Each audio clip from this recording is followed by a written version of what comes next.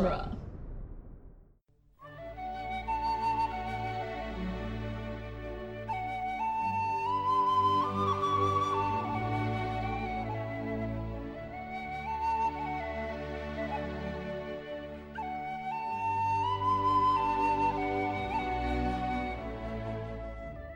Hello and welcome to Lord of the Rings Minute, the daily podcast where we analyze the movie The Return of the King, one indignant dwarf at a time. It's Shame Minute. It is Shame Minute. It's just personal shame. It's peer pressure. It is. I'm Norman Mitchell. I'm Cassandra Fredrickson. And joining us today for the last time this week is Tierney Steele. Hi. I was gonna say, should I just jump in since I'm already commenting on it? Right? So today we're talking about minute 110, which starts with Aragorn striding into the Paths of the Dead. Strider. And ends with Theoden talking to Merry and saying, "It is a 3-day gallop to Minas Tirith, and none of my None of my riders. Yeah, just, he gets kind of cut off right in the last sound of the word. Mm-hmm. Yeah. And Merry is sad about it. Yeah. This minute begins with John Rhys Davis almost crying and ends with Merry, upset. And so I was just like, oh, the book ends. Oh, boy. Yeah. A lot of feelings happening. I feel like every time I come on your show, I end up talking about how much I love John Rhys Davies. And there's nothing wrong with that, right? No, not at all. That's just standard operating procedure for being alive in this time and place. Yeah. But right? yeah. WWJRDD. I wish he was given more to work with. Yeah. Yeah. Though I love Gimli, but Right? Gimli's great. He sounds like he's about to cry. And he you're right, he's given so little, and so I feel like it is so intense. Like the fact that there's a close-up on a line of Gimli thinking things through with his feelings is whoa. Right? Because what's he going to do? Turn around? Yeah. The horses ran off. He's going to walk back to Dunharrow and hope that there's still someone there he can catch a ride with. Yeah. Oh, okay. I will say, I do This is a appreciate... situation Bones is left in all the time. Yeah. I appreciate Peter Jackson's obsession with the set more now that I'm watching this minute, and you said he was obsessed with how it looked, because we do see the set very well in these scenes with them, and if it looked cheesy, given that they're already being kind of cheesy, it would just totally take you out of it. Yeah, and because it almost takes you out of it anyway with some of the cheesier elements in the camera work and stuff. Mm-hmm. So, yeah, just if it tipped even a little more into melodrama or camp, you would just be out of the movie. Yeah. So I will cut him some slack on that. Yeah. But yeah, I actually really, really like the transition from the Paths of the Dead back to the camp in Dunharrow. Mm. I really like how the screen gets darker and darker until it's all shadow, except for the tiny bit of glint on the blade on Gimli's axe just before the transition. Mm-hmm. And that disappears into the darkness as the scene changes. Mm-hmm. I think it's a really well done transition for going to a black screen for a jump cut. I just think it's an interesting way to do it.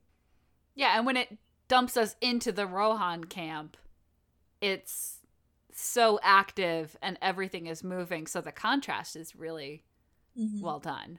Yeah. It's just one of the few times where I'm just I say few, by now I probably pointed it out, jump cuts are interesting traditions, I don't know, 50 or 60 times by now, in the grand scheme of our episodes, but I think it's just one of the times where I'm just oh, I really like that. Well, I think it's weird that within the span of 3 minutes we have a fade to white almost, and then a fade to black. I mean, those are, if you were to time the distance between them, it's probably not even 2 minutes between the fade to white, fade to black. Weird. Because it was within it. Wow. That's the end of the movie. Yeah. There's symbolism in there. Maybe he was just trying to ease us in. Help us subconsciously prepare us for the end of the movie. He was trying to warn us. The way is shut. Yeah. lock the theater doors, play the endings. Oh no! Lock the theater doors, do the Scouring of the Shire. Oh Then no! let everybody No! Just, what? There's another 45 minutes? If it meant Pippin and Merry got their due, I'd have watched it. That's fair. I think, like, I don't know. Pippin and Merry have a lot to do in this movie, so I'm fine with it. Just film it as like a 25-minute short film and then tack it on the DVD. Like, they could have done that. That would have been great. Just, I had more, so I'm just going to put it on the DVDs. Just stick it on the extended edition for Return of the King. That's like I remember when I got the extended editions. Extended edition. Well, when I got the extended editions as a teenager, and like the Return of the King one, I'm just like, oh man, I wonder if the Scouring of the Shire is back in the story. Like, I really wanted it when I sat down and like when I got the extended edition of Return of the King. That's so weird. Like, because I wanted it, because it's how the story ends, and I really just wanted to see it. Yeah. And it's just, they didn't do it. They did so much other stuff. Mm-hmm. But now I'm just like, how exhausting would this movie have been? Yeah. When we see Merry getting ready, that wide shot, we see Hobbit feet. That was one of the first, like, behind-the-scenes trivia things they ever heard was Sean Astin and Elijah Wood and all those guys complaining about every day they had to put on their feet and they didn't show. So. Yep. Because they don't in so many scenes. Mm-hmm. So, yeah. I always like to give it a shout-out when I see it. Right. Your pain was worth it on this day, Dominic Monaghan. Thank you. And I love that. I really like Theoden in this minute because he calls him Master Meriadoc, which is adorable and respectful. But also, even before that, when they show him coming out of his tent, my little note is, he's so good at war!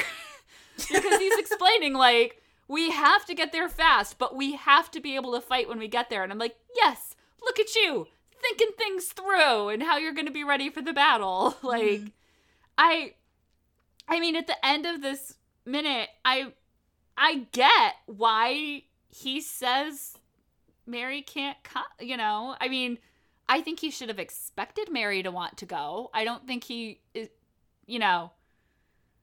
seemed kind of surprised that Éowyn didn't want to rule Rohan, and now he seems kind of surprised that Merry would want to go fight in front of Mordor, and I'm like, dude.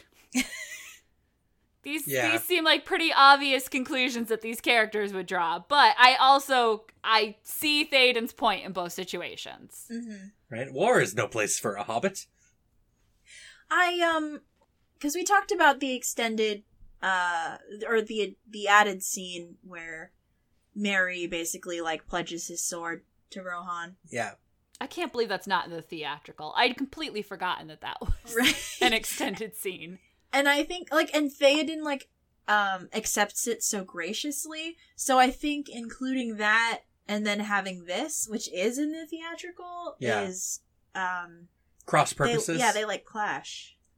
I don't think they clash, all that heavily, really, because the way in which Theoden talks to Merry here is very respectful. Yeah. Mm-hmm.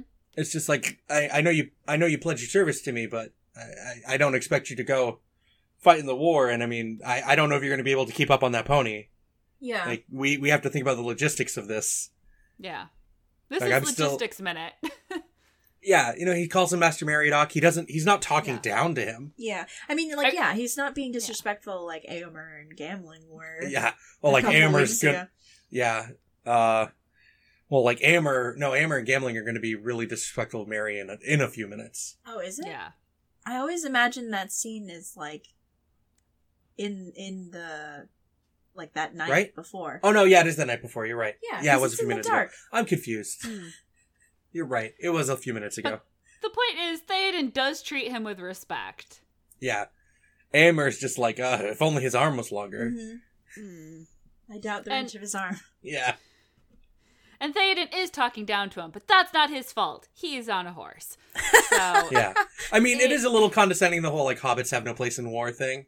Yeah. But, I mean, Theoden is just looking at this small guy in the armor, like, getting ready to ride on a pony, and he's just... You're not gonna get there, man. Right? Who let this child out here? Just... Who Did I give him a sword? Who gave him a sword? Where did he get this? You know, especially with the whole thing of like Pippin getting the sword and being like, wait, whose sword? What? Where did the sword come from? Why did children have swords? And Exactly. I would have really liked it if it multiple times throughout this movie someone went, who gave him a sword for both of them? Right? And then, we find out It could in just another be extra cutscene. ADR. That's fine. Yeah. And then, we find out in another cutscene with Pippin that the armor and sword was Faramir's. Mm-hmm. Yeah. So yeah, I would really love that if every so often you're just gonna be like, where did they get armor? Like, Right? They found a helmet that fits Mary properly. That I have, again, I love have it many so much. concerns. Like, this had to have used to have been Theodred's or Éomer's armor when they were, like, Aw. kids. It had he to have looks been. so good. But why would that be at Dunharrow? Yeah. Right. At least for Pippin, it makes sense because they're at their house, essentially. I mean, they had to have taken it from Edoras on the way here. Like, Mary must have gone and found stuff to wear because he pledged his service. Oh and my Éowyn, God. Éowyn probably helped him Oh find my it. god, yes! Éowyn and Faramir parallels. Yeah. Yeah. Which I think I talked about that too. Like, Éowyn definitely would have helped Mary go find this armor. Like, she's like, As oh, we're gonna see, Éowyn is thumbs up on this plan. Mm-hmm. right? Of course she would be supportive She's of super someone. enable. Yeah. Like, of course she would be supportive of someone who just wants to fight and do their part. Mm-hmm. Just, Oh. she's like, I know just where there's a set of armor that'll fit you. And then they go to Theodred's room, and Éowyn's weirdly sad and distant, and Mary's just like, where is it? Just, I don't understand. It's in here. It's just, Oh man. just Theodred's armor from when he was like 12. Aw. That's so sad. It's just like a parallel to the Faramir thing. Yeah. Yep. Well, okay. If it was Theodred's, though, like, wouldn't it be red? Oh, his helmet's kind of red. Yeah, it is. That supports that theory. Oh, no, now I'm sad. Okay. And we've made Cassandra sad. Well, my work here is done. Bye, Aw. guys. Aw. I'm just kidding. My work here is done, but she didn't do anything. Didn't I? Well, I guess this is my my moment to talk about when they're breaking camp. It just really hit me again, as it has before, of I think I'm Team Rohan over Team Gondor. Oh, yeah, me too, 100%. I always have been. And people talk about Minas Tirith and how beautiful it is, and I'm just like, yeah, but Rohan's cooler. But all these horse people. These horse people, they're awesome, right? Like, But you not like see that. centaurs. Those are different. Yeah, that's Fantasia. Totally different. Right? But Just yeah. Rohan, but like, just turn up the high fantasy in Tolkien, and it's just they are centaurs. Yeah. I mean, there are many people in Rohan who would be perfectly happy to be centaurs. Or They Karl probably Urban. emotionally feel like they are. Karl Urban, perfect. He would be magnificent as a centaur. Just like wearing the helmet with like the big mane, Oh my god. but like a yeah. centaur. Oh, yeah. I know. What happens to that? He's not wearing that helmet in this scene. No, he's not wearing his helmet at all. Yeah. Also, you can see that he's about 1.5 inches taller than Bernard Hill. That's fine. Yeah. He's royalty. Yeah. He's We'll allow it. Karl Urban is a big dude. Mm-hmm. He's a strapping young man. And he, in his full armor here, marching behind Theoden, Karl Urban just looks big. I mean, because it's like the broadness of his shoulders. Yeah, is the shoulders are very exaggerated. pointy. Yeah. I love every time we get a good look at Theoden and Éomer's armors. I think they're the most beautiful sets of armor in the movies. Mm. They're so pretty. They're so intricate. I really like Mary's armor, and the fact that this would have been a lesser armor. Like, this isn't... The craftsmanship that is going into Theoden's armor is totally different than this, and it's still gorgeous. Mm-hmm. Like, it still looks so good. Well, he's not even really wearing any armor. He just The has helmet, the helmet, and yeah. then he has the bracers. The bracers or But the you can gauntlets or see, whatever. like, how the helmet fits and work all together. It's just really, Mhm. really nice. Yeah, and the helmet is like designed to not interfere with the peripheral vision so much. It's got like the big little sweeping notches. like backwards openings. Mhm. Yeah, I'm telling you, these people are really good at war. Yeah, it's an entire nation that's just It's all about amazing. nomadic war. Mm-hmm. Oh, it's so good. And there's something that if framed differently is really kind of grim about this idea of an entire nation so easily mobilized to war, but in this kind of scenario, it feels so larger than life that like this whole society can just get up and go. And there's something about it that is like kind of heroic, like the idea, like an entire people can all rise up to defend themselves so quickly like this.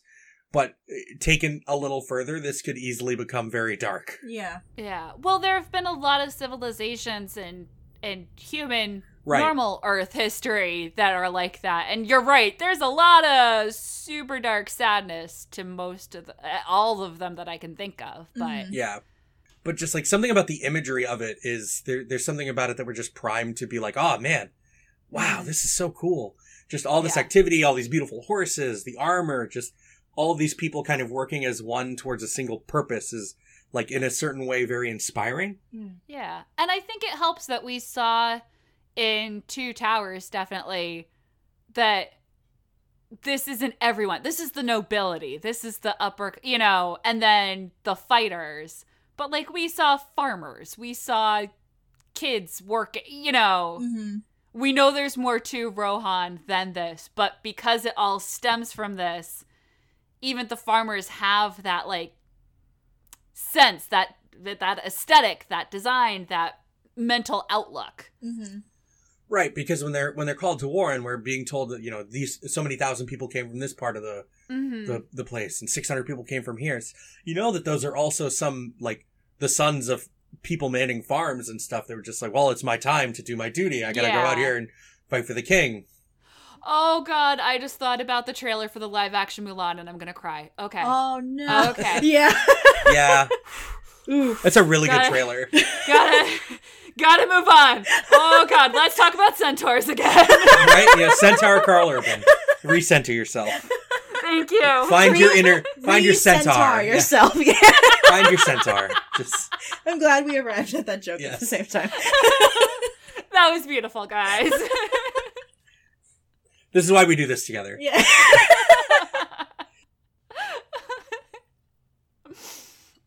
Oh man. But yeah, those were the only notes that I had for this minute. Just mooning over Rohan design and being sad for Mary, but I think you guys are gonna have some excitement next week. Right? Yes. I mean, yeah, the whole, like, the centaur thing, I'm still just kind of thinking about this. Like, you got elves and dwarves and stuff. Like, what if just between the two kingdoms of men, there was a kingdom of centaurs? Like, that doesn't feel super out of place, right? I think, There's walking trees! no, I know. And ghosts! Like balancing And zombies! the fantastical elements of it all. I don't know. Yeah. If there were centaur people, we would be sitting here wondering the genetic thing that happened to lead to centaur people, and I don't think that would help any of us. It would certainly make the whole Aragorn Eowyn thing a little weirder. Well, Right? I think I mean, like, they'd just probably this literal still horse do girl is that just like, oh, this storyline. human is literal really pretty. horse girl. Oh my god. I think elves fill that fantastical, like, larger than life, like, I'm gonna moon over, like, the stars and the planets and whatever. Yeah. Like, Oh, that's a really good point. Yeah. So, I don't know. Carl Urban is a centaur. Right? Carl Urban is a centaur. Bernard Hill is a centaur. You don't hate it. I think it's just Carl Urban. I don't know if I can take anything else seriously.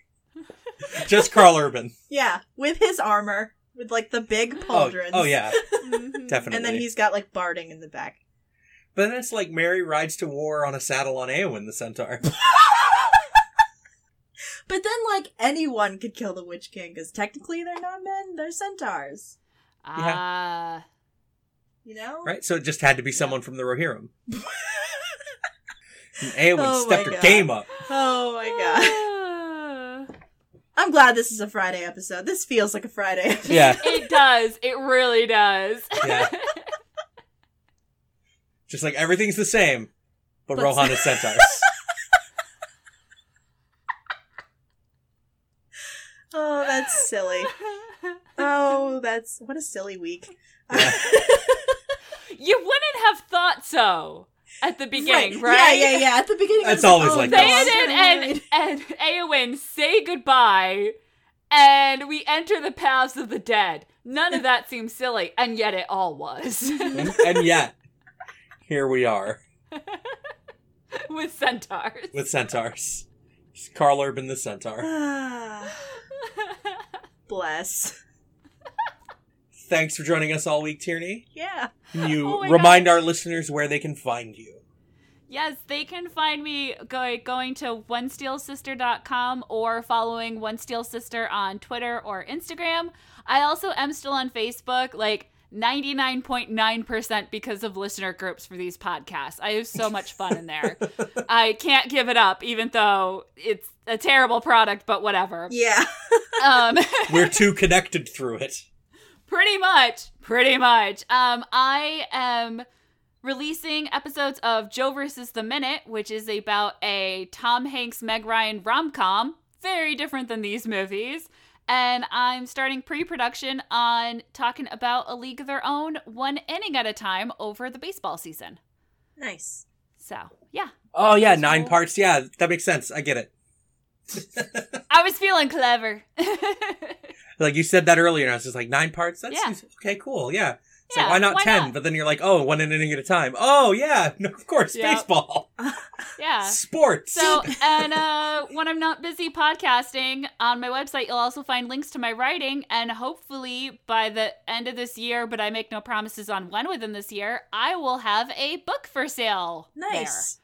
So, Congratulations. yeah, thank you. Not about anything fantastical, not quite in J.R.R. Tolkien's league, obviously.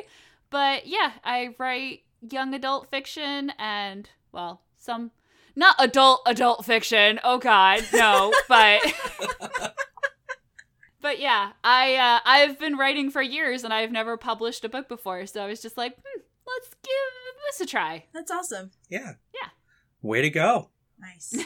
Thanks. So yeah, the website is really becoming a hub in a way that it wasn't before. But I've done so many podcasts and I have links to my guest appearances there. So it was just kind of like, I'm just going to add a page over here for the writing stuff. Yeah. Nice. Well, remember us when you're famous. Right? Obviously. So yeah, go check out onesteelsister.com. And when you're done there, head over to duelinggenre.com and give the rest of the podcast on our website some love.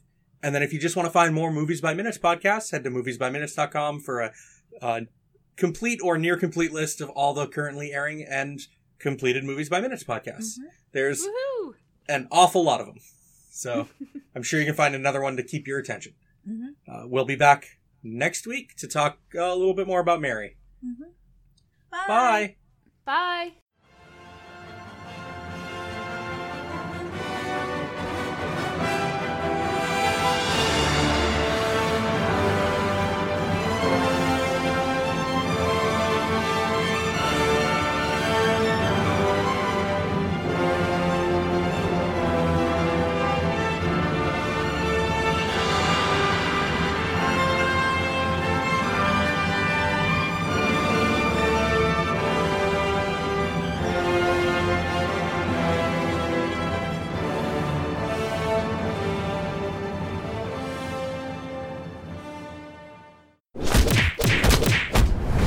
Dueling genre.